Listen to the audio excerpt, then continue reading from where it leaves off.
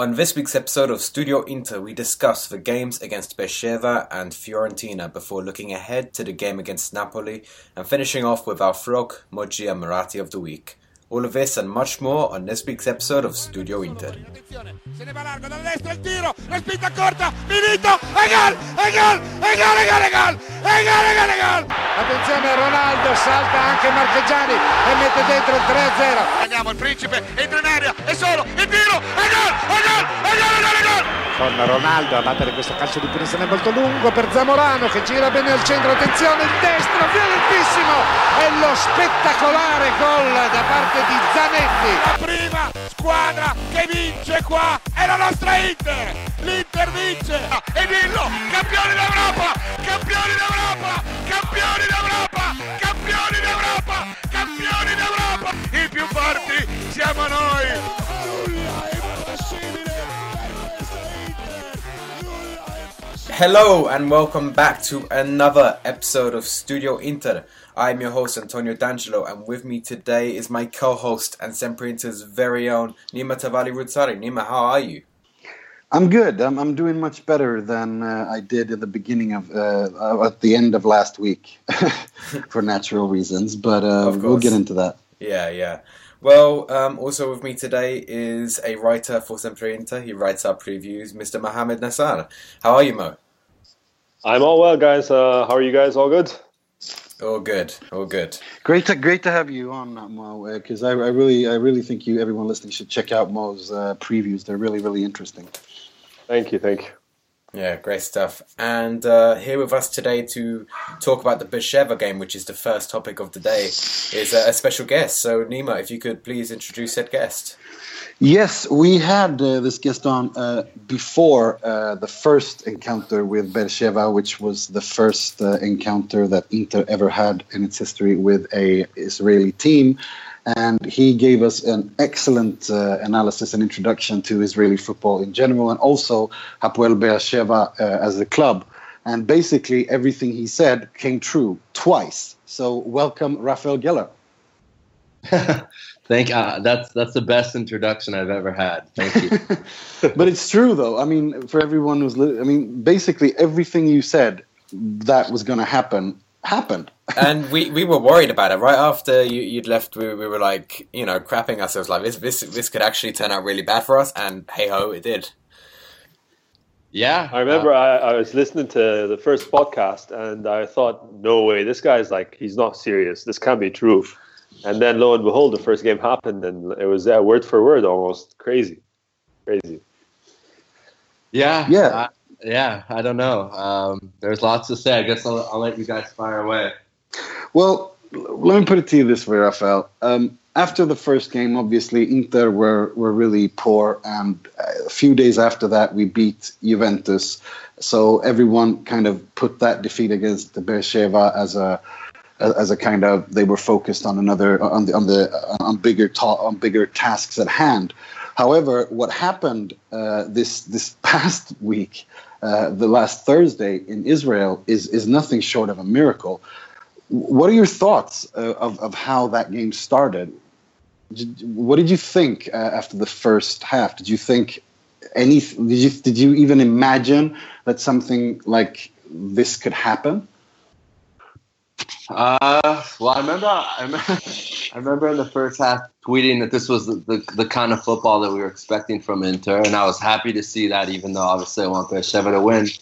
But there's something magical about this team. I talked about it last time I came on.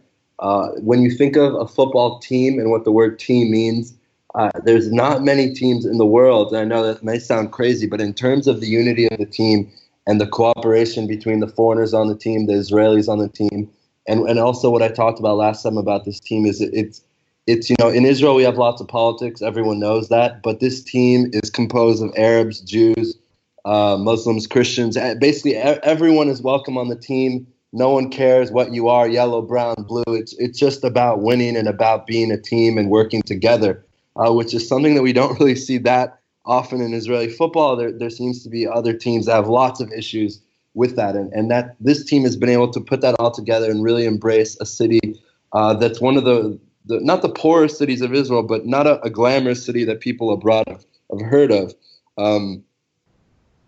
But to answer your question, I mean, after the first half, the 2 goals, it looked dead. But something happened. I think it was in the 53rd minute, around then, that I just had this weird feeling. I was like, wow, they're playing completely different. They changed the formation completely. They had one of the wingers move to the 9, and the main striker move behind. And Busaglo, who I'm sure now everyone will remember in Italy for what he's done in both matches, also switched position. And the manager of Beersheva just maybe managed one of his best halves ever in the history of his career as a manager. So I don't know. It was really, really impressive. Is this I guess it's kind of difficult to compare different eras and different performances and different, achievements. But could we say that this is like the biggest upset in Israeli football history? Well, if you don't have to say that it's the biggest, but I mean, can you rank it? Can you rank it with other kind of amazing amazing performances by Israeli teams in Europe? Yeah, I mean, we talked about this also last time, so I'm sorry for anyone who listened last time and is listening now and they think I'm repeating myself, but I just want to make sure for new listeners. Israeli football has a pretty good history in Europe. I mean, Hapoel Tel Aviv beat your arch rivals, AC Milan, but they weren't as good back in the day, and they were going through a dark period when it happened. Plenty of Israeli teams have beaten Chelsea, Ajax, but and the most historic, the number one, undisputed number one, is Maccabi Haifa. Maccabi Haifa beating Manchester United 3-0 in Cyprus in 2003-2004 season. So this for me, though, as a person who also remembers that match against United, this for me was number one. Why? Just the comeback. I mean, the Manchester United game was against their second team. Manchester United already advanced to the next round, and Sir Alex Ferguson wanted to play a second team. Also, the game was not allowed to be held in Israel because of security concerns, so the game was in Cyprus. Manchester United didn't take the game that serious. It was still massive, for any team, let's be honest, during the Sir Alex Ferguson era to beat United 3-0. But it was in Cyprus. They were playing their reserves. And yes, I know not all the players traveled to Israel for this intermatch, but the way they came back, I mean, it was almost like a fairy tale. And the way that you just almost knew. I knew they were going to win. After the score was 2-1, I was actually watching the match with my father. I couldn't go because I was supposed to be covering it, but my parents are American, and it was Thanksgiving, and I promised them 3 months in advance that I'd come visit them. So I was watching the match with my father, and I looked at him and said, when it was 2-1, that Beersheva was going to win. And he looked at me and he said, "You're right." There was this weird feeling that everyone just knew that something crazy was about to happen. And the third goal, and with 20 seconds left in the match, just kind of put the cherry on top, as I say. Oh, it definitely was the cherry on the Israeli cake on the night, but it was definitely not a cherry on an Italian cake. I mean, right. Inter can't get away with anything claiming that they didn't have the best players or anything like that, because it was a competitive team that Inter had. There's no excuse. But, I mean, from a tactical point of view, I personally think that Pioli started, played Inter's defense back four a little bit too high up for my liking, which kind of freed up a lot of space for Beersheva. Yeah. Do you agree with that? Yeah, I think I definitely agree with that. And I think a very big substitution was Maran Radi, who came in. And what's really interesting about him is he missed the penalty against Celtic. That if he would have scored that penalty, Beersheva would have been in the Champions League. So there was this kind of was his redemption. He was my man of the match. He came in as a sub. So it was kind of a redemption story for him. He was crying his eyes out after he missed the penalty against Celtic in August. And he came in and absolutely changed everything. He was an Israel international. He's an older player now. Yeah, I mean, I would agree with your assessment about the back four. I think that, though, to be really honest, I just think it was, I said this, but it was an absolutely amazing management of our manager in the second half of how he just completely switched the formation, and it just seemed like your manager did not know how to respond to it. And at one point, I was just wondering, what the hell are Inter doing? I mean, it was almost like Inter were saying, "We want you to win." It didn't really make sense. If you really watch the match, you'll see that it could have actually even ended 5-2 because they got very close like 3 or 4 times, and it literally looked like they gave up when it was 2-1. I mean, I know the red card was big. I don't know what you guys think about the red card. That's debatable. It definitely was a yellow. I don't know about a red, but it's not the type of defending you expect from an Italian team. The history of Italian football. Yes, it's 10 men, but it was, Beersheva looked like Barcelona. Yes, I know it was against 10 men for anyone who's criticizing me now, but it was ridiculous to watch this Israeli team just totally dominate for basically 45 minutes against Inter Milan. I don't care what place you're in. I don't care this and that. It's still Inter Milan. You still have amazing players. You still have a very big club in terms of budget that you brought to Israel. The players that you brought to Israel, the players that started in the match. The two goal scorers are very, very big players. And Icardi, if I could be wrong, guys, but I don't think he started the last match against Beersheva. He came off the bench in the 75th minute. In this match, he started. So, look, it was a historic win. There's no doubt about it. I think it was number one in terms just because of the comeback. If not number one, then others would say number 2, number 3. And the best thing is, and I've seen this all over Twitter, and I've reported about it, and I actually had a story about it, so I hope it's right. And I'm really hoping one of you can tell me if I'm wrong or right, but it was the first time ever that any team had done the double, had beaten Inter Milan twice in any group stages. Is that correct?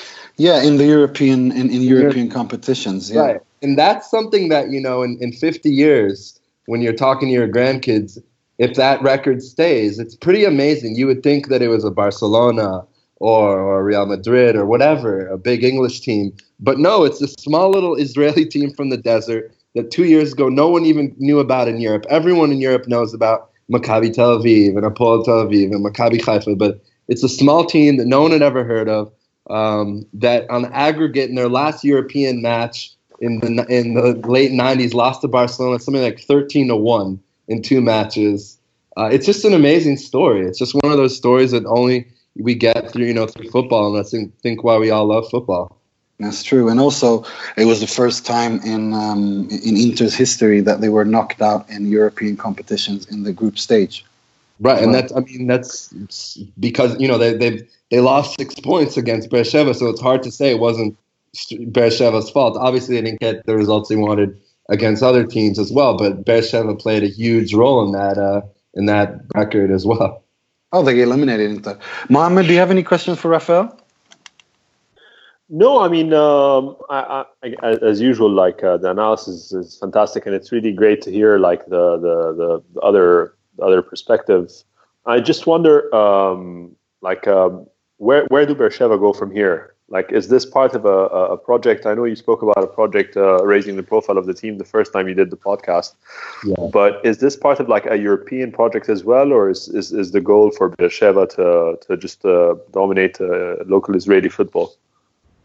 Well, that's a really good question. What's absolutely amazing is that next Thursday they're going to Southampton with the goal of advancing. Which, again, I mean, if an Israeli team can go into Southampton and win there or get the point there, they only need a point if there's goals. If it's 0-0, then Southampton advances. But that's, I think, step one to see if they could, do that. But in the long run, if we're looking at the next few years, there's heavy competition in Israel. I mean, you have Maccabi Tel Aviv led by Jordi Cruyff, who everyone knows. You have Maccabi Haifa right now, led by Tor Kristen Carlson, who, if anyone's a big, he was an ESPN FC insider for many years. He worked as a sporting director for Monaco. I'm pretty sure he was the one who who brought Claudio Ranieri to Monaco back in the day a few years ago. Not that he did that well there, but there's good competition here. So to even be the dominate Israeli football is hard with the foreigners who've come in and taken over Israeli football. But, I think it shows that with globalization, And I think we've seen this not just from Hapoel Beersheva, but we saw Astana in Kazakhstan get really interesting results. And we're starting to see smaller teams compete, and it's not always about the money. I mean, it's not always about Beersheva. Yeah, they spend a lot of money per Israeli standards, but per European standards, no one's making €1 million on this team. No one's making €500,000 on the team. It just shows, you have a team. You get these guys from Africa that sometimes crack through and don't make it to the big teams, and they're great players. I mean, I don't know what you guys think of John Ogu, but every single Twitter person that watches them from different, when they played Celtic and when they played Southampton, everyone always says, how is this guy in Beersheva? He could be, he could be in the Premier League, he could be in La Liga, he could be in Serie A. What is he doing there? And I think that kind of just shows, football is more exciting now. There's globalization now, and that little teams can compete, and Europa League can be fun. I'm sure when you guys saw the draw, you're like, oh, who the hell is Beersheva? But now you guys know who they are, and you know that we do. We're butthurt. There's no really way to put it. I mean, Inter were completely. I mean, Beersheva won. I don't think we can say anything. I mean, personally, when it comes to the red card, it was 2 yellow cards, and it was two clear yellow cards. I mean, first of all, why? I mean, if you're going to play the blaming game, I think that Handanovic really let the team down. Getting a yellow card in the first, what was it, the 29th minute for time wasting? I mean, Are you kidding me? Yeah, that was a big. Yeah, I'm really sorry. I feel like an idiot. Of course, it was a second yellow card. Sorry. No, it's I also think. Pardon. I'm sorry. I don't know the backup goalie's name, but he actually had a couple.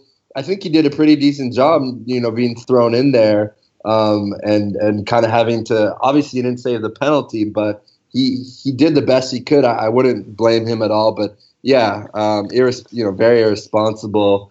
I also think that he didn't need to foul Buzaglo on that play. I think if he just would have let him get it, I don't think he would have scored anyway. So it was I agree 100%. Agree 100%. And that was it. After that, it was that was it for me. I knew they were going to win after that. You kind of mentioned it a little bit, and I want to ask you about that. What are the risks of this team being completely bought by bigger clubs in January, or looking even further on in June? I mean, that's definitely going to be something that would keep Beersheva from progressing into. Or do they have a world class? Obviously, Tor Christian Carlsen is the sporting director. Do you trust him to be able to fill those? No, he's of Maccabi Haifa. He's the sporting director. Oh, sorry. Yeah, sorry.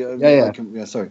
Yeah. No, I mean, do you think is there an organization in place to fill those voids? It's hard. I mean, I've done some reporting on how John Ugo's had some interest from some Premier League clubs. I know that Mauro Buzaglo has been getting some attention from clubs in Italy. Not the big ones, not the big boys, but from mid-table clubs. I know that Tony Nawakeme, who's just showed enormous strength and the way he just could go up against all the defenders was amazing to me. He's also been linked with the move to Germany. So it's tough because, obviously the owner is wealthy. The woman owner, by the way, the owner of Beersheva is a woman. I spoke about that last time. She has a lot of money, but I don't know if she can compete with some of these other teams I mentioned. But I think the team's going to stay together this year. Next summer might be difficult, but I just can say how excited I am. The next Thursday night, this team's going to Southampton. Yes, it's a Thursday night. Yes, it's Europa League. But it's exciting for Israeli fans. It's exciting that you're going into Southampton trying to get those points. And if they do get the point and if they do win, they really deserve to be in the top 32. And then this might sound crazy, but if you beat Inter and you beat Southampton, why not, maybe not go all the way, but if you get the right draw, maybe you go to the semifinals. And, football's crazy. Leicester won the title last year. Why can't Beersheva make the semifinals if they get the right draw, if they can get by Southampton? Things are changing. I think this is something that I spoke about on other podcasts I've come on. Globalization in football is changing football in so many ways that I think just people need to open their eyes and realize that these small teams that no one has heard of. They're starting to make waves for several reasons, whether it's good players beating big teams. Things are changing, and I think people need to get used to it and not be scared of these little teams and kind of embrace them and learn more about them and see that it'll just, help you understand where some of these players come from. There's so many examples, guys. I mean, I'll give one. I know you guys probably have to go to your next guest, but you look at Salah, obviously, who's in Italy. He came from Basel. Basel, every couple seasons, buys these players from Egypt. And I always wonder, why don't teams in Italy and in England buy the players directly from England instead of them going to Switzerland and doing well in Switzerland and then moving on? Like, it never makes sense to me why they have to go to Basel and then Basel cashes in on enormous money. Why doesn't England now start looking at this at the Egyptian league? Obviously, Salah didn't need to go to Basel. He could have gone straight to Italy or to the Premier League. Maybe not to a Chelsea, or Liverpool or whatever, a big team. But the point is things are changing, and it's good to be aware of the other leagues in the world and the talent that's coming out of them. I agree 100%. A little bit of humble pie never killed anybody. Exactly. Where can people follow you now and follow your stuff? What's next for you? I'm actually doing a feature on Maccabi Haifa for the BBC World Football Show and what they're doing. So people can follow me on Twitter at Raphael RAPHAL _ Geller GELLAR. I don't just tweet about Israeli football. Don't worry. I tweet about politics and football and about smaller leagues. If you haven't gotten it yet, that's my passion. I follow the Austrian League and the Swiss League. And those are the things I'm interested in because I really think they deserve more attention. So if you're curious to follow the smaller leagues, give me a follow. If you want to talk about the match, I love interacting with people. And thank you guys. I appreciate you inviting me on twice. It was really nice joining you, and I hope that our futures collide again. It's been our pleasure. You certainly served us, or Beersheva certainly served us a big slice of that humble pie, and I think, like you said, we needed it. And also, thank you for your fantastic analysis, both last time and this time. My pleasure, guys. Have a nice evening. Yeah, thanks for joining us. Have a good night, and hope Beersheva will go away. Yeah, yes. I agree. I like them. Against Southampton, we could use the Inter endorsement, so thank you. You'll see me there with the Inter scarf, just giving my support. All right, guys. Thank you very much. Thanks, Raphael. Have a good night. See ya. Well, that was so interesting. It's such a pleasure, I think, to have people who have this expertise on other leagues as he said, smaller leagues. I think I really agree with his analysis that it really broadens the football family, and that's just a good thing. Agreed. Right. Let's move on. Just like last time when we had Beersheva, we played a big match directly afterwards, with the result that went our way this time in a thrilling match, just like last time. And welcome, I'm really happy to welcome to our show for the first time, Football Italia's own Giancarlo Rinaldi. Hello. Hello, welcome. Hi, Giancarlo. How are you feeling today?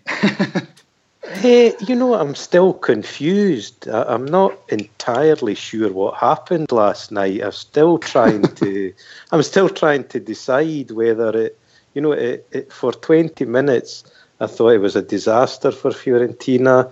Then for an hour I thought it was a great spirited show. And then when the full-time whistle blew, I wasn't really sure what to feel. I suspect even though Inter won, I suspect maybe Inter fans feel a little bit the same. Yeah, we were basically dominating the match, and for no apparent reason, we just let you Fiorentina back in the game. And it feels like Inter is so mentally weak right now.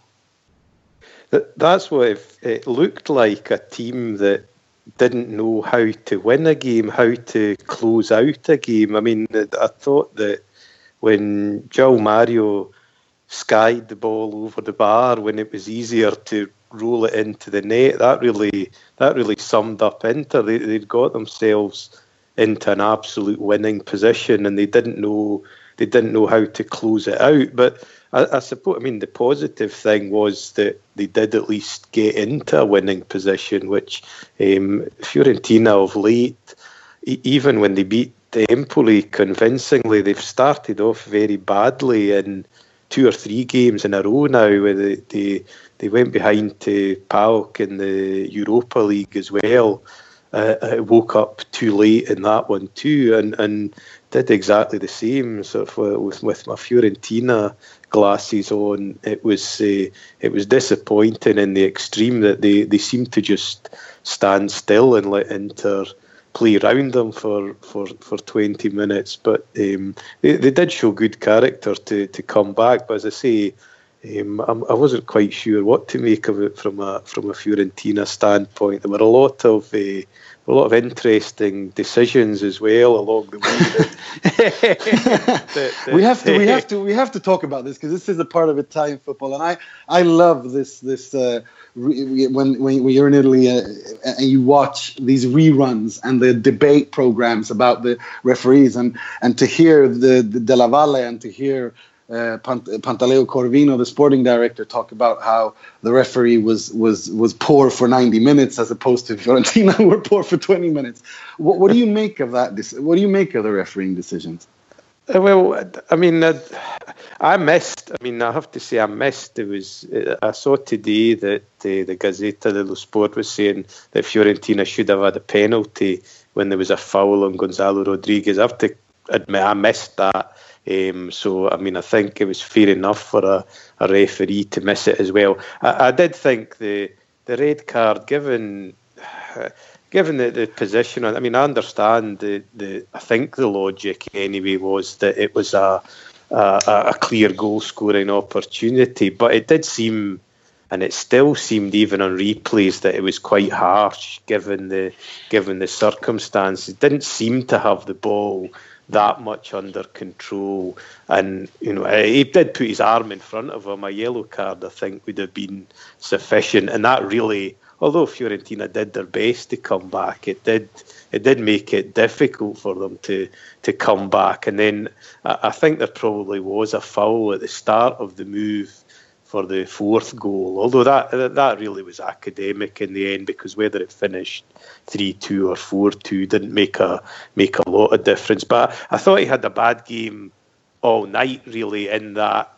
there were a lot of fouls that he ignored, and I think, although I like a game to flow, I do think there are times there wasn't really any uniformity in his decisions. I thought there were times where he gave a yellow card where there was no need to give a yellow card, and there were other times where he let things go when he should have blown. And I think, as I say, that was from a Fiorentina side, but I think probably even from an Inter side, I don't think there must have been times when you were howling at the television, thinking why is he not given a foul then, or why has he given a foul? I think inconsistency is what drives people daft, and as I say, to me, it looked quite out of context to give suddenly the straight red for that foul, and it did compromise Fiorentina's chances of getting back into the game. As I say, they might have played worse with 11 men on the pitch,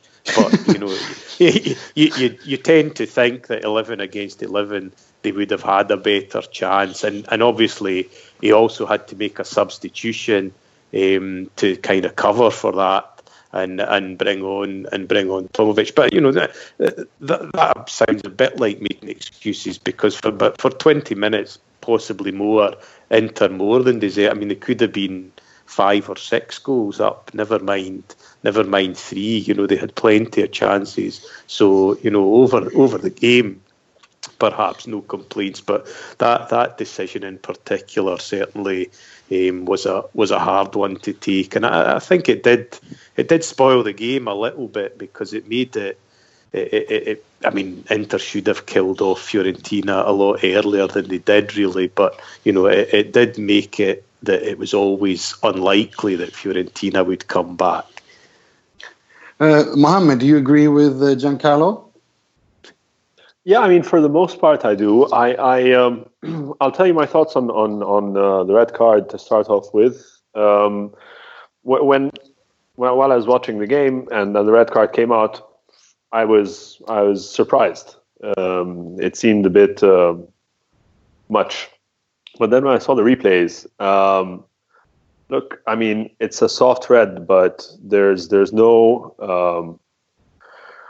I feel like there's no faulting the referee for pulling the red card out. You can argue that maybe a yellow would have been, but still, the law is the law. Icardi, I mean, had Rodriguez, had Gonzalo decided to try and maybe check him or shove him out of the way instead of reaching out with his elbow or his arm, maybe it would have been a yellow. But the way it had gone, the way that Icardi managed to make it obvious that he'd been properly impeded, I can't really with the benefit of hindsight and the replays, I don't think it's as scandalous as it might have seemed otherwise.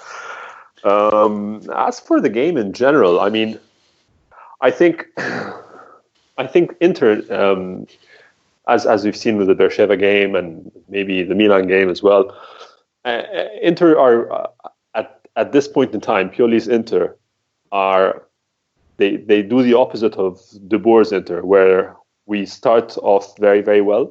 The team setup is great, mentality is fantastic, the pace is fantastic, but it's this pace that they definitely won't be able to sustain for X number of minutes, 90, 70, whatever. They can't see out the game at this pace. And the problem, I think, and I feel happens in being able to transition from that frantic high press, all attack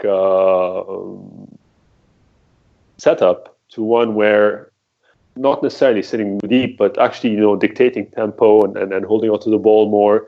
So before Fiorentina had scored their first goal, even then, like after the third goal, 19 minutes, I was thinking, God, we're going to be in trouble in the second half, aren't we? Because you knew like this setup was not going to last for the full 90 minutes. And yeah, unless they'd scored 6 or 7 goals by the first 45 minutes, it was just you knew we were going to be in trouble in the second half.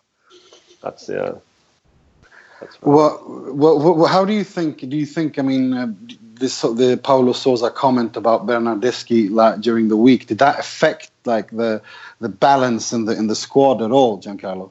Well, I don't know. I mean, it's hard for these things not to have an effect. I think it destabilises a team definitely to hear these things said, and the kind of the undercurrent of what he said was very similar to what Vincenzo Montella said before he left the club, and that he said he'll end up at a team with bigger ambition, and the kind of the theme with managers is that Fiorentina are a middle-sized club with middle-sized ambitions, and if you want to further your career, you need to go elsewhere. So I don't think it helped, and for 20 minutes I actually thought maybe the players want to get him sacked because they were playing so badly that it looked as if they were conspiring against him. But, when after that period, they did seem to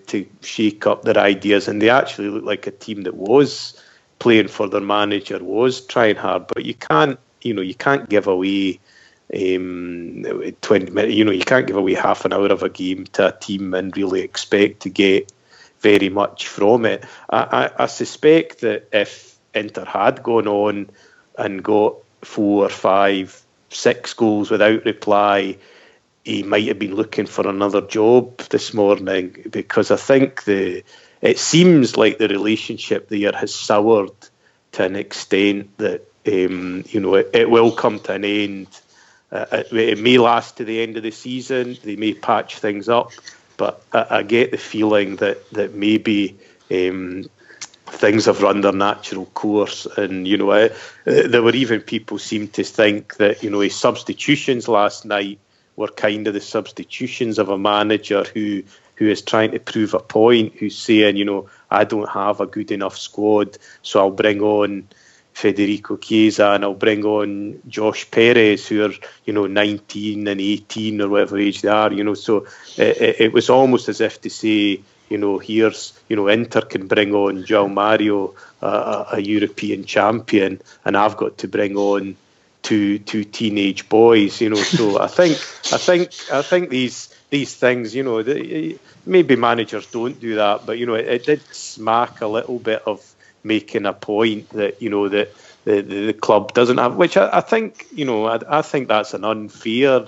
criticism of Fiorentina, because they don't have the resources to, you know, to compete with the very best in Europe. This we know, but I think they are, you know, within their means. They're an ambitious club, and they've done well in recent years, really, to get, you know, it's a shame Italy lost that fourth Champions League place, because Fiorentina would have been quite regular participants if we'd kept it. But, you know, it's just unfortunate we always seem to find a way of missing out by one place. Wherever they put the bar, Fiorentina seem to finish one notch below that bar. But I fear that the relationship between Sousa and the president, between the fans and Sousa as well, has probably soured to the point where, you know, he may well be looking for a new club, and who knows, that new club might be Inter at some point in the future. I don't know. Please don't say that. Please don't say that. I don't know if that thought fills you with terror or with it joy. It makes me not want, like, please don't even joke about that, because it'll just give me nightmares. Like, don't, please.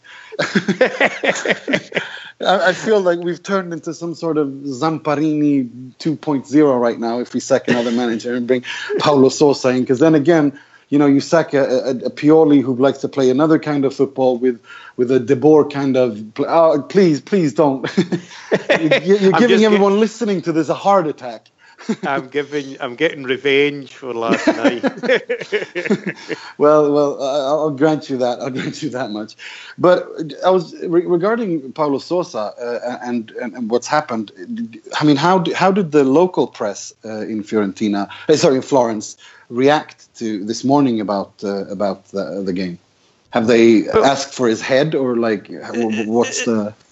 No. I mean, there were definitely sections, both supporters and papers, who would have sent him at packing as soon as he made the comments about Bernardeschi. Really, I mean, they see that as a lack of faith, a lack of belief in what Fiorentina are trying to do. And, you know, I suppose, you know, ultimately, fans in particular, we love to dream. You know, sometimes it's the only thing that we've got. And, you know, if a manager comes out and says, look, you know, your best player's going to leave because this team's not big enough for him, then, you know, it's the kind of thing you might think, and you might see it in private, but I think to see it in public, it doesn't go down well with, you know, a president. You're trying to sell season tickets. You're trying to, you know, get people through the door to watch a team, and then somebody says, you know, this team's not really aiming very high. It doesn't really inspire a lot of enthusiasm, you know. So there were definitely, even before this game, there were definitely people who would have sent him packing.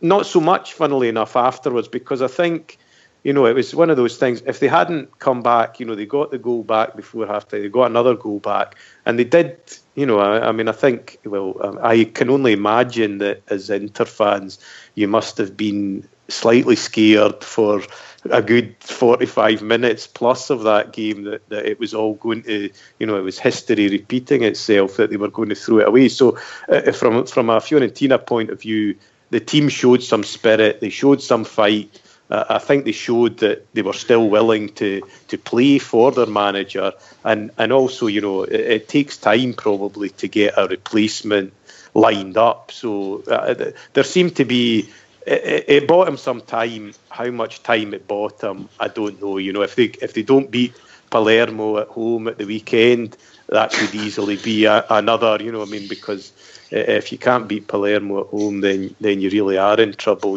So I think it's one of these unfortunate situations that you get in Italy a lot of the time, where the sword is dangling over the manager's head. It's just a question of when it falls, and he's kind of on trial now.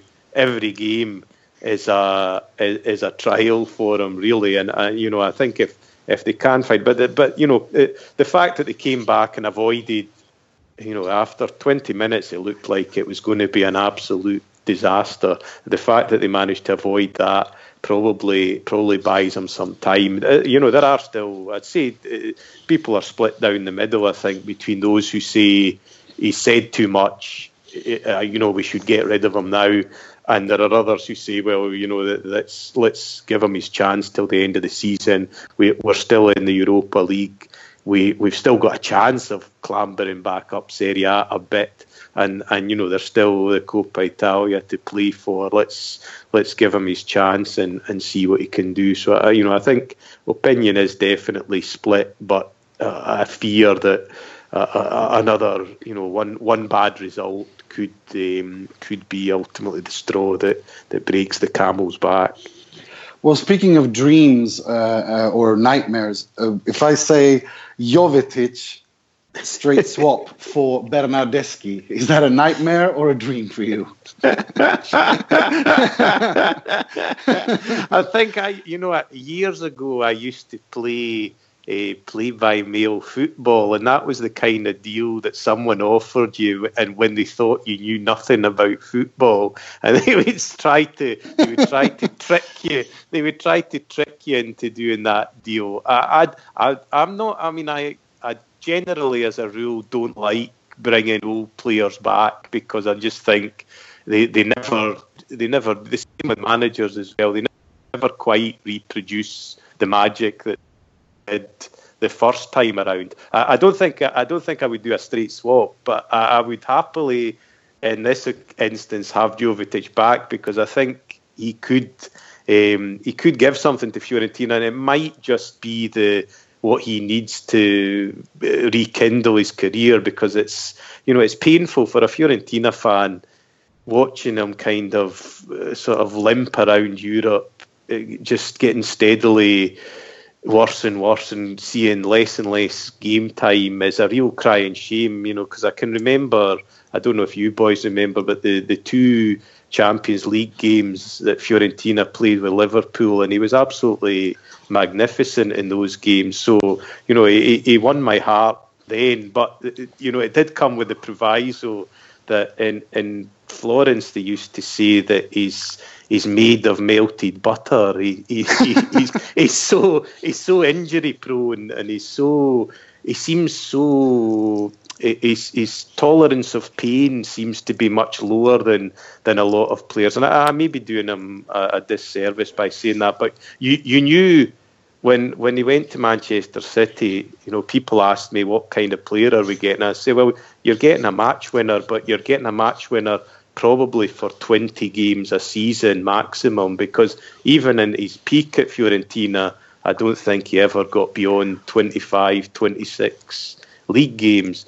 So, you had to kind of factor in that there would be at least a dozen games a season that he would miss with some sort of injury, a broken toenail or a rip in his sock or something, whatever it might be. So, I mean, having said all of that, he was such a great player for us the first time around. I would say it was worth a gamble, but not in a straight swap for Bernardeschi, though. You can have a straight swap for Tomovic instead. No, that's good. Cheers. Because you need to sort out that defence. You need to sort out your defence. But I think we're kind of full on the crappy defender situation with Ranocchia and whatever D'Ambrosio did for the first goal or Nagatomo. I got to say, I think Ranocchia was okay, but no, I think we're all set on the crappy defender department. That's the part where these fullbacks have been giving Inter fans nightmares for the past 5 years. Is it now? So no. I can imagine. Well, you wrote a book. Was it a year ago you published it, or was it this earlier this spring? I can't remember. Well, I did one last year and another one a couple of years before that as well. So yeah, I've got. I'm talking about the 20 greatest games of calcio. Is that what it's called? Yes. 20 great Italian games. There's 2 editions of that now. So as I say, the second edition came out last year, and there's another edition that was about a year before that as well. So that's 40 great games, and even there's even some Inter games in it, and even a few that they won, I think, as well. Oh, so, my God! That shows how it's very historical. It's a very historical book. Where can people find it? Is it on Amazon? Yeah, it's on. Yes, if you search for 20 great Italian games, then it should come up with of them, and you can either download it to your Kindle or other device, or you can get a hard copy as well. So, and it's a nice bit of nostalgia. I think there's a lot of games in there that I think every fan of any club will remember them. Will remember these games very fondly. Games that I've seen myself, or a few more historical ones as well. So there's something there for fans of every generation, I think. Well, I've read parts of it. I borrowed it during a trip. A friend of mine had it, and I read a couple of games. And I got to say, it's really well written. So really well done, and congrats on that. If people want to get a hold of you on Twitter, how do they find you? They find me. I was an early adopter of Twitter, and I gave myself a silly nickname that stuck with me, which is Jinkers. Which is this is a nickname. If you grow up in Scotland with a name like Giancarlo, then people will inevitably give you a nickname. And so I was Jinxie, Jinkers, various other variations of that. So on Twitter, I'm at Jinkers, which would be Ginkers, Giancarlo Rinaldi. If you search for me on Twitter, you'll find there's not that many Fiorentina-loving Scotsmen on the internet, so you'll find me easily enough. There is certainly not many Fiorentina and Queen of the South fans out there, so I think myself and my father are the only 2 on the planet. So so I'm easily tracked down, and also should say that I still write for Football Italia as well. So there's the odd blog on there that I do as well. Yes, and I can really recommend people to follow you, and because I've followed you for a couple of years now, and I got to say it's always nice to interact with you. You've always got some really interesting things to say, and but thank you so much for coming on, and I hope that for the return game in Florence, you'll come back on even if you lose. Yeah, absolutely. Well, listen, as a Fiorentina fan, I'm always able to speak after defeats because I've got used to it over the years. So I'm not one of these people that takes the huff and can't speak immediately after a game, maybe. But give me half an hour to calm down. I'm usually quite capable of some sort of comment after a game. I feel ashamed to say this, but it's been the same with me with Inter for the past couple of years. I've just slowly gotten used to it. That's actually so true. I don't know if it's so sad. Like, it happens, and I'm like, well, it's Inter. And I think it's more this season than any other season, but this season it's really felt that way. Well, I mean, we started it's character forming. It's character forming. Yeah, but it's like it's not exactly like Inter before the treble winning era and those 5 Scudetti, where we didn't exactly have a since '89 we didn't win the Scudetto, so I've been suffering since I was a kid, bar those 5 years. So this is back to normal for me, and I'm like, okay, we're back to where we were. Thank you so much for coming on, Giancarlo, or Jinkers. It's a pleasure. It's a pleasure. And we'll definitely have you on next time if you're free and available. Yeah, absolutely. We look forward to it. Take care. Thanks, man. See ya. Thank you. Bye. Right. That was so nice to hear Jinkers talk, because he's like, during the matches, I recognize myself so much in that. I bet you guys do too. This kind of, during the match, you're so pissed off, but afterwards you just take it in stride, don't you? Yeah, you just get on with it. You're like, well, not much else to do. I wanted to ask you guys what you think, because I discussed a little bit with Rafael first, and because I thought I saw it again against Fiorentina. I think that, sure, pressuring games, pressuring opponents the way we did against Fiorentina in the beginning of a match is great, but like you said, Mohammed, we need to be able to dictate matches. Why, and kind of, calm the tempo down and control the game and see it through like a big game, a big club. What do you think? Is this a Pioli thing that he just wants to go gung ho from 1 to 90, or is it something that? I mean, what do you see a potential problem here? Or because I'm worried. The only criticism I have against Pioli right now is I think that we're playing too high up with our defense. I think we're pressuring. When you're 3-0 up, there's no need to attack like a crazy. Like you know what I mean? Like there's no need for that. Shouldn't we be able to cool things down and just control the game? Yeah, I don't think it's a Pioli thing. Like I think he's a smart guy. He's shown himself like.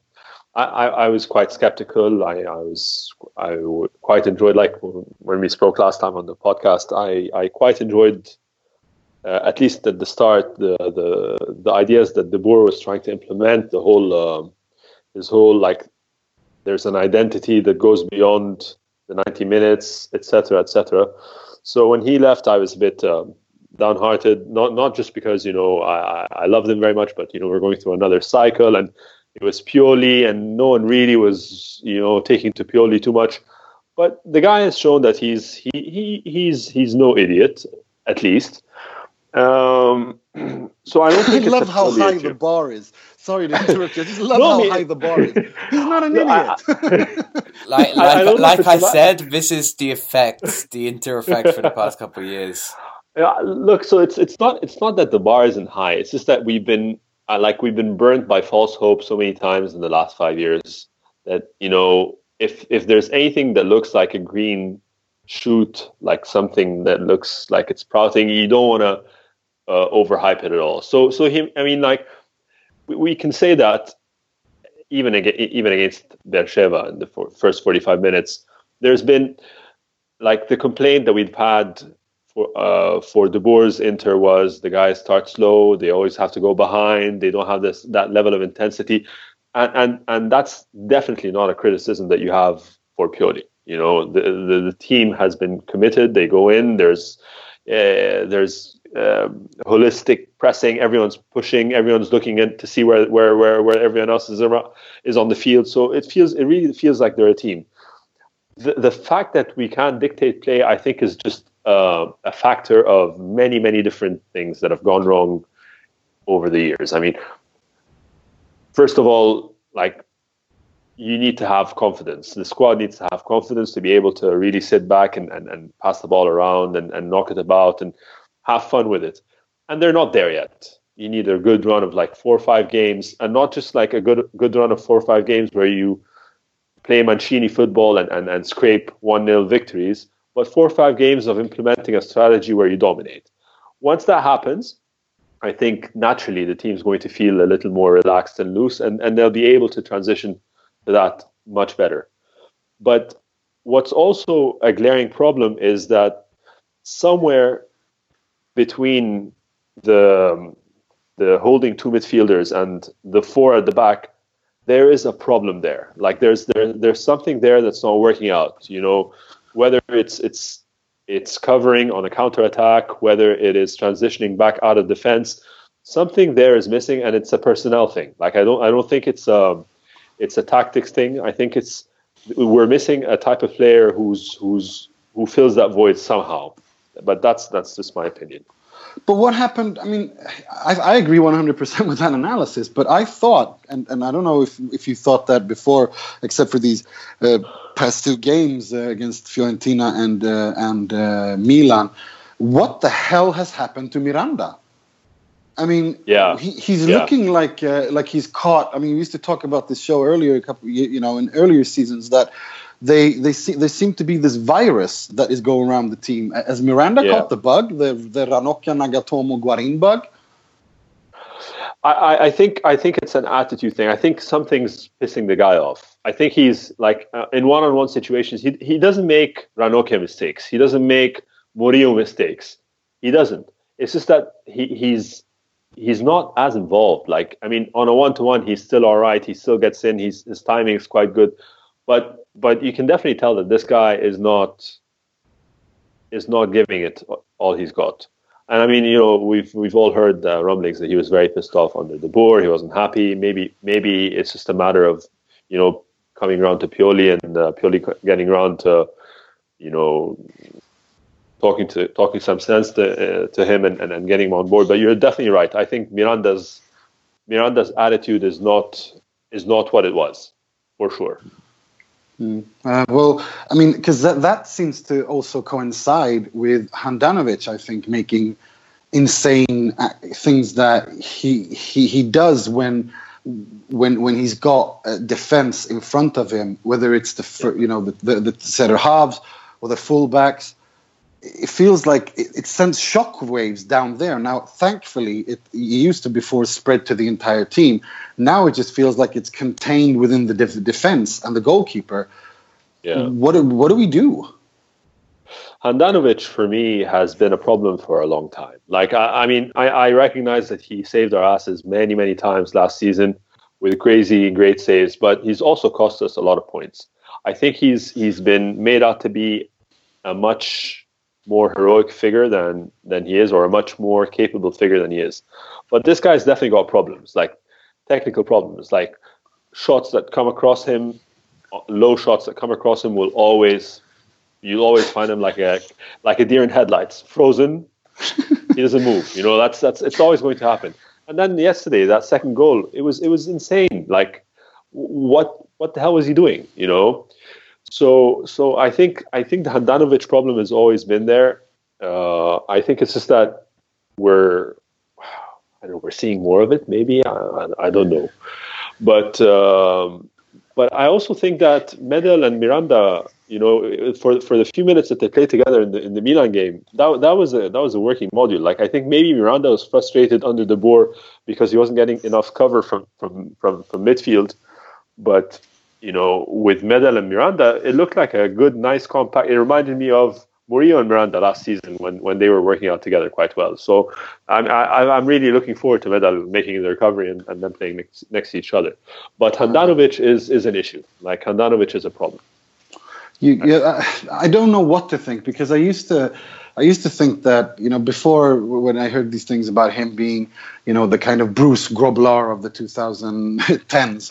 You remember him, the old Liverpool keeper who used to do amazing things, but then he used to do howlers that were like, oh my God, who is this guy? But I was like kind of on the fence, thinking I think that was a bit harsh.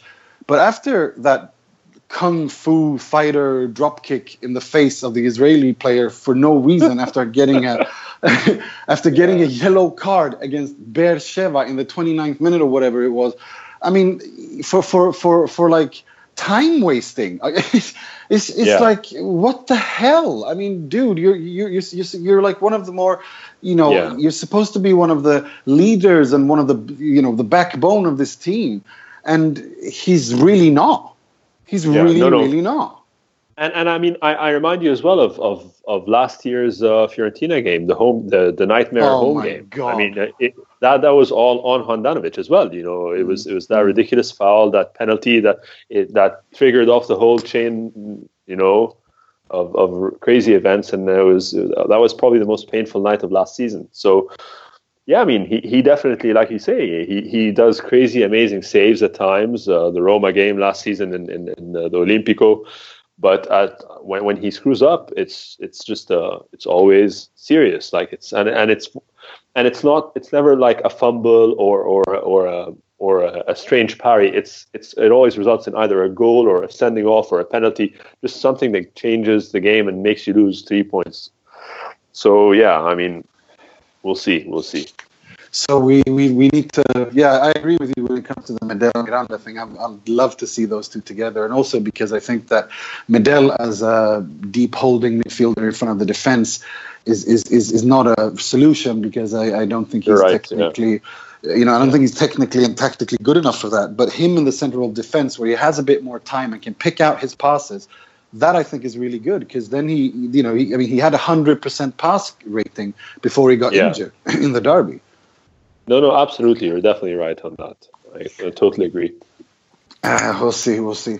So, moving on to the next game that we have coming up against Napoli, who aren't looking their usual selves this season. They sit only a place above us in the table, 4 points ahead. Nima, what do you think of the game? I don't know what to predict in this game. Napoli away is for me one of the most difficult games of the season. Inter have historically always struggled there, no matter how good we've been doing otherwise. I remember Mourinho lost there. We struggle at Napoli, and Napoli at home, they're the kind of team that when the fans are with them and it's an electric night, and the San Paolo is absolutely electric, and they almost overperform, and I'm really worried now, given how they've been a little bit criticized and things haven't gone their way, and they drew their last game. I'm scared that we're going to play a Napoli that comes out there with fire in their eyes, and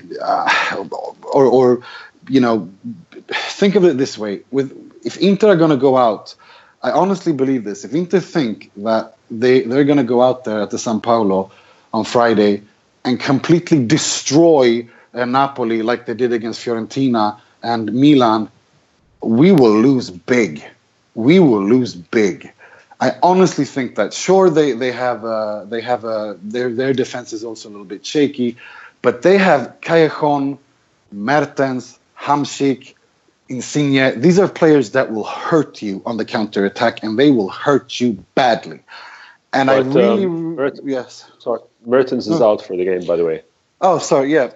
Yeah, sure, but absolutely. Yeah, no, that's fantastic news for us, That's great, but I mean, like these players, Insigne, they will hurt you on the counter attack, and you've got Hamsik who always is great against big teams, and Inter especially. I'm really scared. I hope that we play a tactical, intelligent game against Napoli. And if we do that, I actually think we have a very good chance of beating them. I really do. But if we go out and play this gung-ho, pressure them till they die, Barcelona 2008, 2009, I'm shitting bricks. I'm going to be honest. And again, as I said, that stadium, you know how it lives up and it becomes electric, and then they just score for fun. Yeah. I don't know. What do you think, Matt? No, I definitely agree with you. Like, I think this is a great test for us fans to see what Pioli really is made of. Because, I mean, we've written off, like, when he was first given, when we first read that he was given the job, you took a look at the fixture list, Milan, Fiorentina, Napoli, and you're like, okay, now if we get 1 point out of the 3 games, jokingly, but it wasn't really a joke. You knew it was a baptism of fire. But now, after 2 reasonably positive performances, I mean, excellent results, 4 points from the 6, anybody would have taken those. Now we can dream a bit, against Naples. And I think you're absolutely right. Like, if he thinks that he can go and and push and press and think that we're going to get eaten alive, especially like you say on the counter attack. My God, I mean, imagine Ranocchia against like Insigne and Gabbiadini and Callejon. Yeah, last season's like that fumble, that famous Ranocchia when he tripped over himself trying to cut the ball around. My God, I almost smashed my TV so hard that night. Oh God! Like nothing embodies everything I hate about Ranocchia as much as that one move, that cost us the game. It was awful. But yeah, so I mean, yeah, if they don't show some variety in the way they set the team up and the mentality of how they go out and play and attack a game, not attack a team, then yeah, we're going to be in trouble. Definitely agree.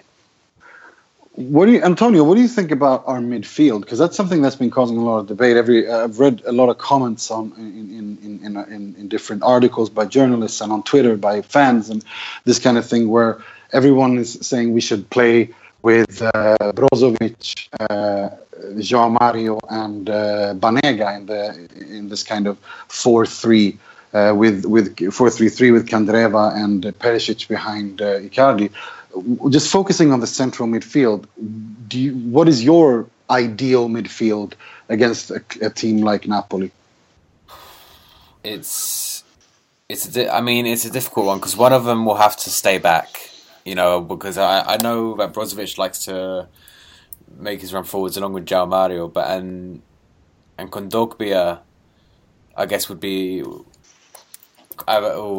Kondogbia would probably be a better option in that case to kind of sit back a bit while either one of them makes their runs forward along with Banega.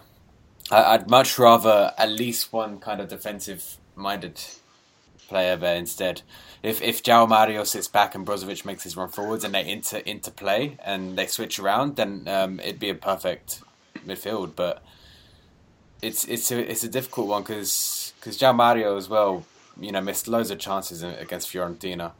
But how did he miss that goal? I can't believe what happened when he was right in front of goal. But the same could be said for Perisic as well. He missed quite a few chances as well, and it's a difficult one. But I think if Brozovic and João Mario can cover the space that's left behind when one of them goes forward, then by all means it would be a really strong midfield to have against Napoli. But if they're not going to be able to do that, I'd much rather have Kondogbia there with probably João Mario and Banega in midfield. That's what do you think, Mohamed? Oh, sorry. What do you think, Mohamed? I've been like anyone who reads my Twitter feed knows that I'm in love with Kondogbia. I think there's a great midfielder there. I think he's a poor young. Sensitive fellow who was thrown into like the worst of circumstances to develop a young player, and yet he's still coming out quite decent. So I think, as we saw yesterday, like you don't see what Kondogbia does when he's on the pitch, but when he left, you can definitely sense the imbalance in the side. I think against Napoli, midfield three or like a holding midfield of João Mario and Kondogbia with Brozovic pushing up between Candreva and Perisic works best. Keep Banega on the bench if you need him in the second half, sure. But I mean, if you want defensive intensity from the start, then Banega's got no place in the starting 11. The guy's just not going to cover as well. You play him when you're at home, but when you're away, it's Brozovic, Kondogbia, and João Mario. I think. I can't really decide because I think that I personally don't like seeing Banega as a trequartista because I think he's still not he hasn't still adapted to Italian football. It's too much La Liga syndrome where he likes to he likes to mess with the ball a little bit too much when he's and you don't get that time in Italy. They close you down too well. But I would like to see I've been talking about this on the pod in earlier episodes that I would really like to see a midfield trio of Mario, Banega, and Brozovic where they actually change positions. You know what I mean? Like where you have maybe Banega starting, playing just in front of the defense a little bit, and then switching with Brozovic. You know what I mean? Like a little bit of movement to. But then again, is Banega disciplined enough to put in that very important? I mean, technically there are no doubts, and his passing and technical abilities and his vision. There's no question of that. But is he tactically disciplined enough to play there? That's the question. And I think fitness-wise, like he was the first guy to lose his legs yesterday. You know, like in the midfield, everybody kept running, but he just like 55 minutes in, I think you're like. I heard the commentator say a ball gets past the Banega. I'm like, oh shit, yeah, Banega's still on the field. He had completely like gone off for like 10 minutes in the beginning of the second half.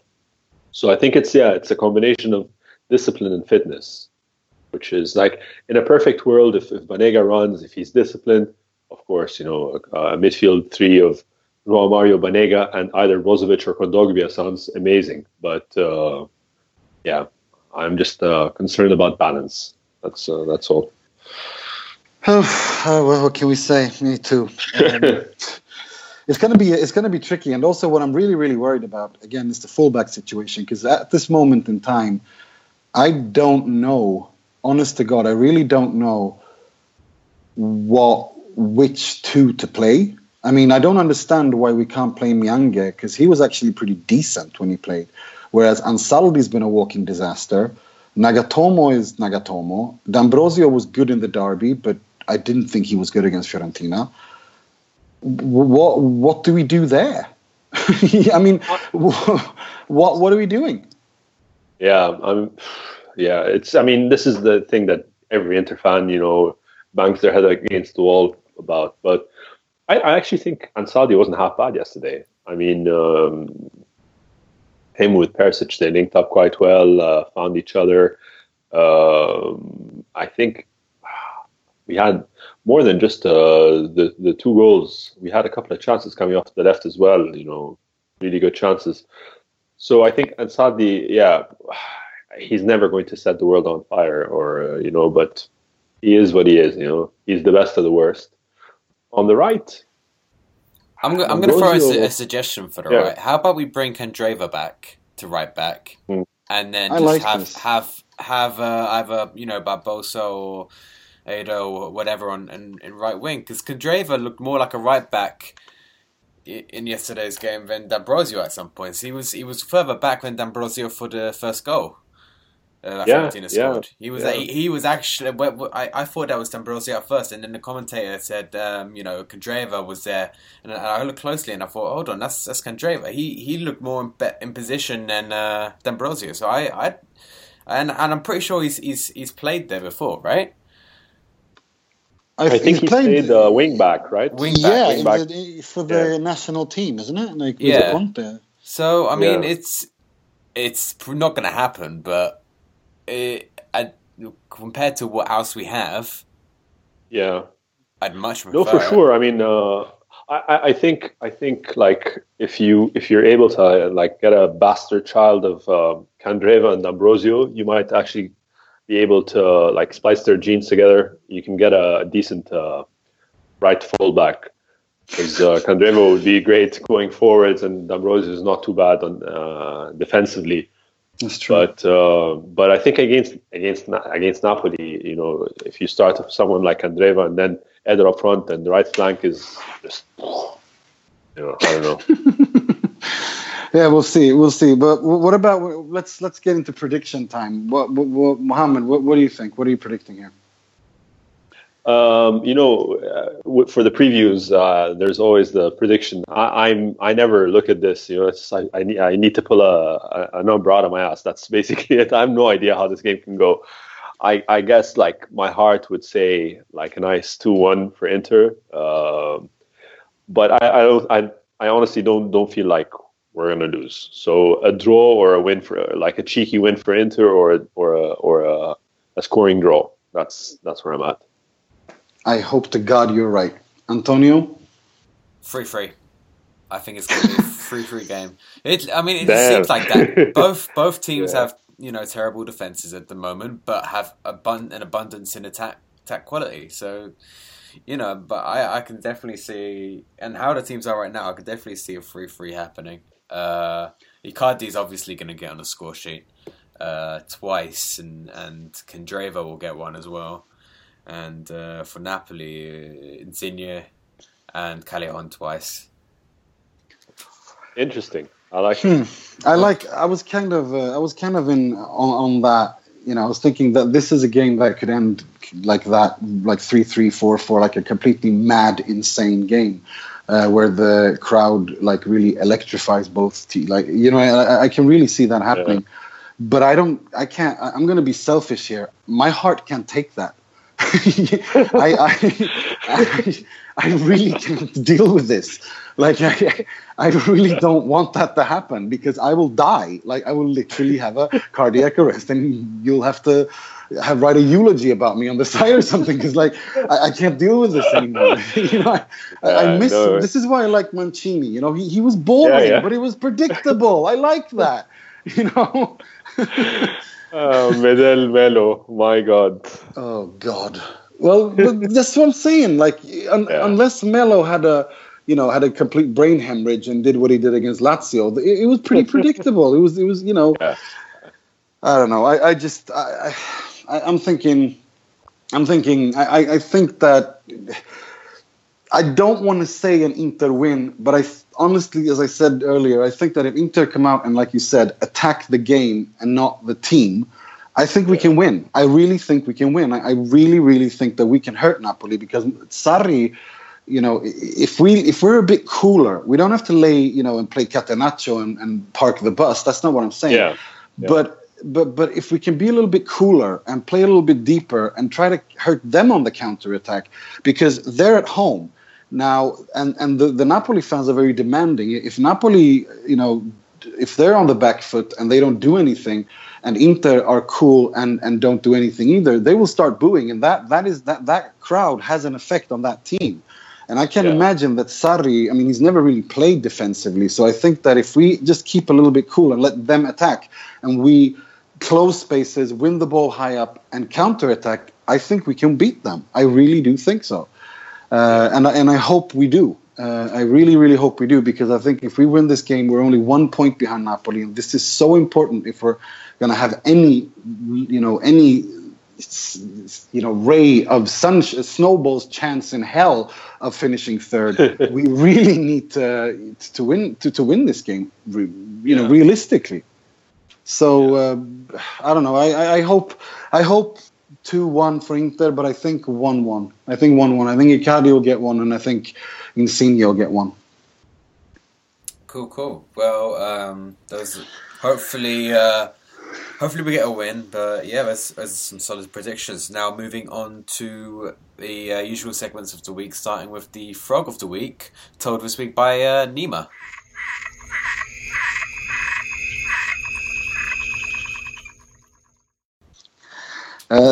This is a story that is so insane that I don't even know where to begin. So what I'm going to do is I'm just going to read it from The Guardian, excerpts of it from The Guardian.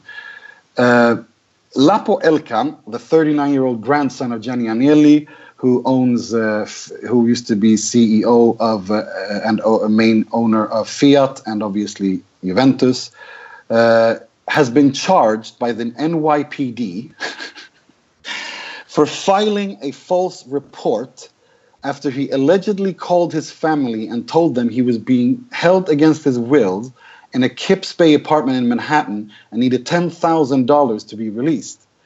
Now, Lapo Elkan is a playboy, and he's the brother of Johan Elkan, who's the chairman of Fiat right now, Fiat Chrysler, and he allegedly made this false claim to his family about being kidnapped after a 2-day bender in New York, consuming obscene amounts of drugs with an escort, a prostitute. Now, a representative of the Agnelli family allegedly dropped off the payment to the police, and Elkan and the prostitute were later found in front of the escort's apartment and taken in for questioning, and that at that point the alleged ploy was discovered. So basically, what happened is that he... I can't believe I'm saying this on an Inter podcast. Basically, the brother of the CEO of Fiat and Juventus royalty went on a 2-3 day bender in Manhattan with a prostitute, and he consumed enormous amounts of drugs, according to the tabloids, and then was so out of money and needed more and didn't have, God knows where his credit cards were or whatever. So he decided, like a 16, 17-year-old brat, to fake a kidnapping in order for his family to send him $10,000 so he could continue partying. This is insane. That's some next level Charlie Sheen shit, huh? You know what I mean, though? This is Charlie Sheen on steroids. Yeah.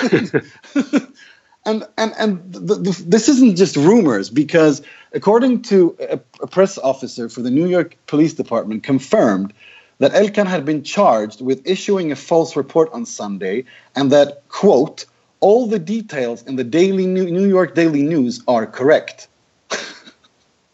That's crazy. So the police have basically confirmed all the details. They haven't confirmed. The basically, yeah. What was first? The charge against Elkann, that he's been detained for. He's been charged for issuing a false report. That has been confirmed by the New York NYPD. But the icing on the cake, I think, is this. The prostitute was not a woman, it was not a man, it was a transgender escort. Wait, so neither or both? No, a chick with dick. I'm sorry for everyone who's sensitive, but basically a pre-op tranny, a guy with a penis and breasts. That's some classy stuff, man. That's keeping it real. You're gonna have to make this 18 plus rated podcast. And when I have to now. I've already decided I have to do this because this is so insane, and I couldn't not bring this up, especially since it was confirmed by the police that the report in the New York Daily News was correct. And this is not the first time Elkann has been in a situation like this. He's been a complete playboy, and he used to he cleaned his act up for a couple of years, and now he's basically. I don't know what to say. This story is, how you say sometimes real life kind of beats fiction by a mile. This is you cannot make this shit up. This is like the Hangover movies, but with a billionaire instead. It's quite insane. And I mean, the Italian papers are having a field day with this guy, right? Well, of course they are. I mean, and Italian papers aren't really into that kind of tabloidy stuff anyway. They're not like the British press. They're into, obviously they're there's tabloids everywhere, but they're not as vicious, and they don't attack people's private lives the same way, for example, the British tabloids do or the American tabloids do. But this guy, he's just doing it. He's just basically digging his own grave here. I mean, I don't know what to say here. I'm just stunned. Yeah, it's pretty wild, man. This is and I know, the reason why I chose to use it on the Frog of the Week is because we kind of define Frog of the Week as someone who does something incredibly stupid, but at the same time funny. And I think this kind of qualifies into that because it's kind of weird and insane. And I don't know. What is it? Remember it's definitely something Ranocchio would do, so joking. He's not that bad. I mean, he's horrible, but not that bad. He's horrible on the pitch, but I mean, he is the equivalent of Ranocchio on the pitch, outside of the pitch, I guess. I don't know what to say, but remember that famous skit about that what's his name did comedian who African American comedian, really famous. His name eludes me right now. About Rick James. And how Charlie Murphy is telling a story about he was in the, Eddie Murphy's brother, Charlie Murphy, who on his show, Dave Chappelle. So I don't know if you guys have seen that, but Google, YouTube or Dave Chappelle and Rick James. That part when Rick James is saying cocaine's one hell of a drug. I think this kind of applies here. Don't do drugs, kids. That's all I can say. Don't do drugs. Yeah, no, it's pretty crazy. Oh, sorry. Yeah, this is funny. Well, moving on to the more, I guess, depressing segment of the week. It's gonna be me bringing the mood down with this week's Moji.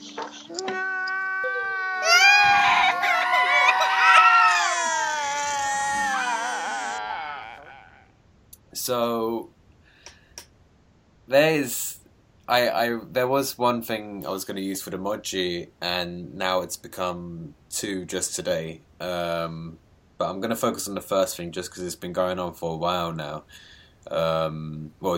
It's only been coming out for a few weeks now, but it's been going on for years, and that's with the whole scandal going on in the FA right now with the child sex abuse, which is I've done a bit of reading into it, and it's sickening what these people have done. I think the main person who was just prosecuted was Barry Bendel, his name was, or something like that.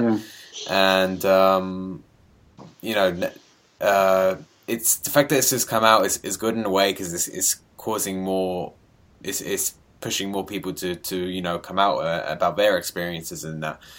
And it's bringing this problem to light. But the fact that this is, I never could have imagined this kind of thing happening, and it's horrible. It's really heartbreaking. I mean, I think credit where credit is due. I think the reporting that Daniel Taylor and The Guardian have done on this is again, they've done it with such respect to the people involved. They've done it with such, as much, they've just basically tried to help everyone who's suffered from all this, and it's absolutely heartbreaking. And there's so many people, former players, former youth talents who are coming out telling their stories about this guy, and it's so heartbreaking. It's so sad. And the FA has now set up a helpline, I think, because they have. It's something about like they officially said that the people who are coming out with this story is the tip of the iceberg. Basically, we're talking about this guy was a youth team coach at a very high level for 20 years or something. And the thing is as well, and this really kind of it was already really bad, but this kind of really took it too far. Is that some of the kids who were affected by this were actually put off, chasing their dream of becoming a football player because of it. Some of these children just stopped, training and doing all of that, and to think that these kids had their dreams ruined like that and their lives, but it's so horrible. It's really different. It's really, it just makes your skin crawl, and especially when you read how this guy used to basically scare these children into doing what he wanted with them, because he would basically, there's this one, I don't know, whose name eludes me right now, who came out and said that after he refused advances from this guy, the coach basically threatened him, and when he still didn't budge, he basically had him frozen out from the team by telling his teammates that he had stolen money from them when money had disappeared. It's just so harrowing. It's just so it really makes your skin crawl, and it's horrible. It just makes you want to puke. Yeah, and it's just, I don't want to spend any more time on this topic because we've said what we've said, and I want to move on to the other thing, which I want to bring up, which is a completely different category altogether. But today there was news that came out about a plane crash with the Chapecoense football team. I think I said that right, and it's just on a that's just another heartbreaking piece of news that's come out, and it's something that I want to mention just because I want to give as Studio Inter, Sempre Inter, we all give our condolences to the families and friends of these players and the fans as well who look up to these players as heroes and stuff for the stuff that we've been doing. And this is very much comparable to what happened to Manchester United with the plane crash in Munich. I mean, these guys were on their way to play a very important game in the Copa Libertadores, if I'm not mistaken. Yeah, and it's just like that's the Champions League of South American football, and it's a big game, and to see this happen and to see them wiped out the way they were, some players survived, thank God. But it's really sad. It's really, really sad, and it's so tragic. It really is, and I'm seeing all these in the past couple of hours. There's been videos released on social media of these players, like a couple of days ago, celebrating in the lockers, and another player was told he was going to have a son 20 days before today. It's heartbreaking. Yeah, stuff. And I just felt like I needed to kind of bring that up and pay tribute to these guys. Absolutely, it's absolutely. It's oh god, it's horrible. Yeah. But I mean, on a light, on a lighter note, I don't know if it's true or not, but apparently the club that they were facing in the final have said they wanted to forfeit that final and give the trophy to Chapecoense, which I think is really? I don't know if it's true or not. It might have been a false report or something, but that would be if it's true, I think it's very admirable, and I've read I read something I saw something like that on my timeline as well, and I think it's incredible. If it's true, to me that is so classy and that's the beauty of Athletic Mineiro. I think it's Athletic. Yeah. Yeah, I think so. It's because they were going to what's it called to Medellin in Colombia. So that's just if that's true, then that is just that's beautiful. I mean, that's such a classy thing to do. I think that is such a classy thing to do. Yeah, for sure. 75 dead, six survivors, and it was loads of journalists, and it was football. It was the club directors. It was basically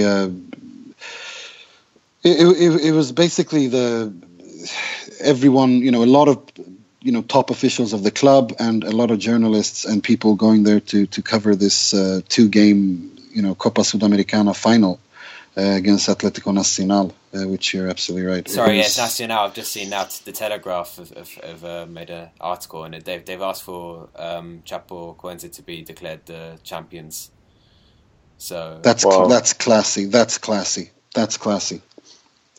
very classy. No Mineiro, Atlético Nacional. I'll say the correct name just so they get the credit. But yeah, I mean, it's considering what's happened. It's amazing of them to do something like that at this time, and hopefully, the people who can be saved. Because I'm pretty sure there's still, things going on right now for it. The people who can be saved will be saved, and they have. They've actually asked that the Copa Sudamericana be given to. You're absolutely right. More and more outlets are reporting it right now. Yeah. That's really nice of them, man. Well, I guess that's kind of a mini Moratti before we go into that. But I would say it's a massive Moratti. Yeah. So maybe we'll share them. We'll have the Moratti of the week all together. But Yeah, my Moji of the week goes to these two events. One disgusting, one just heartbreaking. Yeah. Moving on to the Marathi of the week, the more positive, told by Mohammed. Oh my God, he is beautiful! He is beautiful, yeah! Yeah, I think there's a consensus here that, for at least from an Inter perspective, yet again, the Marathi of the week has to go to our bomber, Maurito, particularly that amazing first goal that he scored yesterday. I could watch it on repeat, I think, endlessly.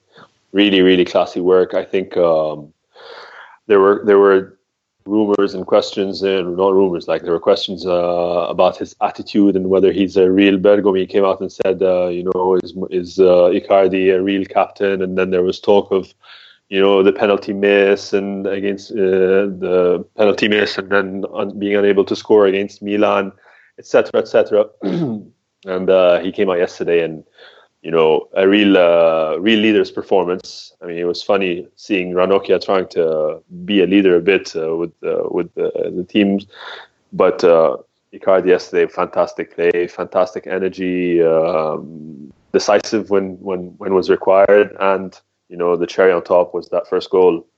Brilliant piece of work. What I think is so impressive with what Icardi is doing, if we disregard the Milan match and a few poor performances that he had, I think what's so impressive for me is that in a dysfunctional Inter, he scored 12 goals.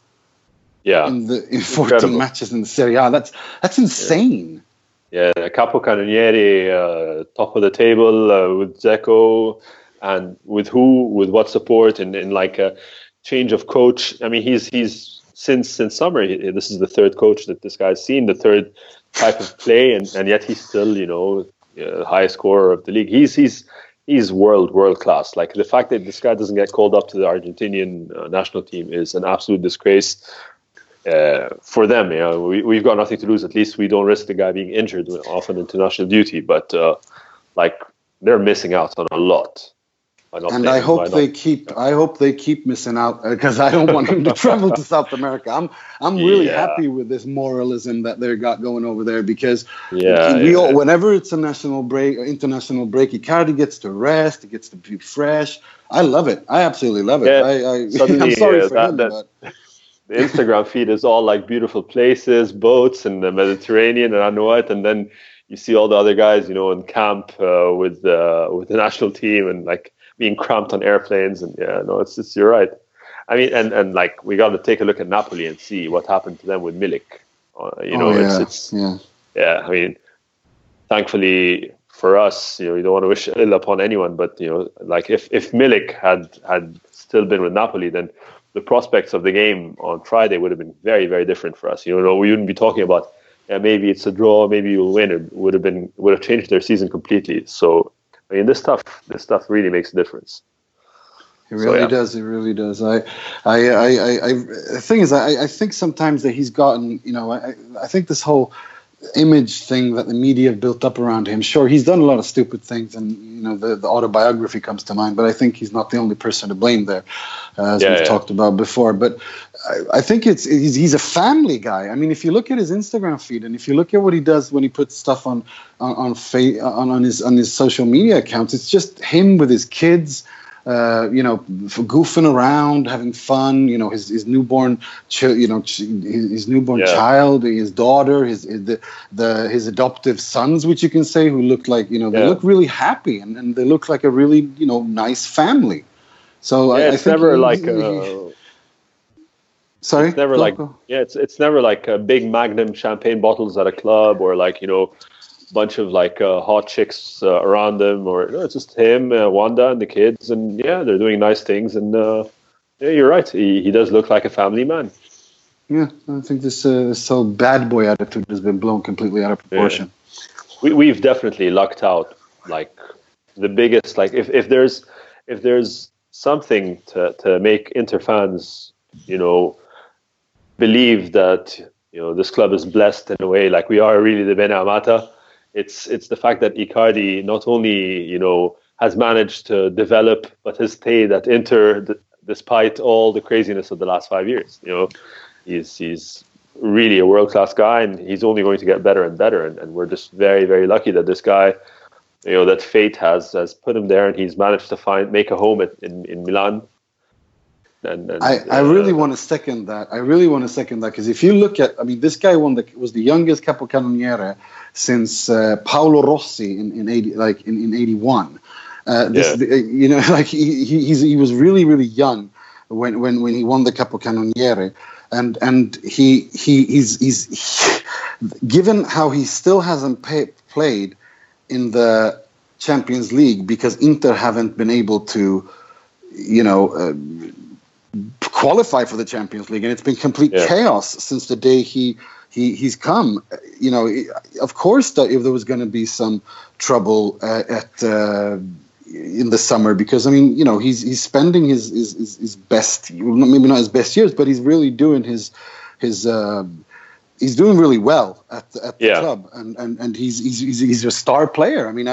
I don't understand this hatred that he's getting from Inter fans. I really don't get it. I genuinely don't understand it, because I don't think that, given who are we going to buy instead that would accept to play in this club where it's complete topsy-turvy, crazy chaos day and night, and everything changes from one day to another? Who would accept that?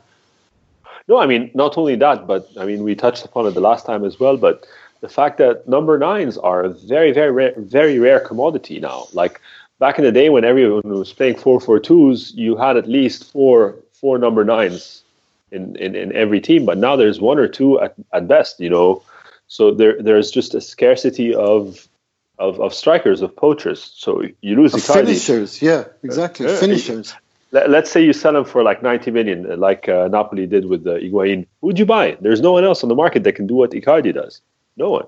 Look at Napoli. How much trouble haven't they had trying to replace Higuain? There's talk of Muriel now in January, and Muriel. There's talk of Zaza. There's like any name. Like they're scrambling for any guy that can basically play up top. If a guy, just send the CV over and they'll take a look at it, because really they're screwed. Oh yeah, I just got to correct myself. It was not in 80-81 that Paolo Rossi won the capocannoniere. It was 77-78, and he was and Icardi is the youngest since then. Rossi was 22, and Icardi was 22 back then. So there you go. And the fact that he's consistently the best guy on the field. Like he doesn't just do it once, twice a season. Like 9 games out of 10, you take a look at the 90 minutes and you say, who was the difference maker? Who do we have to thank? And it's usually almost always Icardi. He's fantastic. I agree. Grande Icardi. Grande Icardi. We're probably going to be death threats against us now because of that on Twitter, because he really divides opinion even amongst Inter fans. I don't get it. I can't see beyond love, like really. I agree 100%. Sorry, Antonio. That's fine. Well, on that note, it's time we wrap this podcast up. I'd just like to thank our special guests for joining us today. So it was Giancarlo Rinaldi and Rafael Geller who joined us. Go check them out. And also my usual co-host today, Nima Tavalli-Udsari and Mohamed Nassara, sempre Inter writer, for joining me. Grazie. No worries. Pleasure having you. That is it. We will see you next week. Sempre solo Forza Inter. Napoli, merda.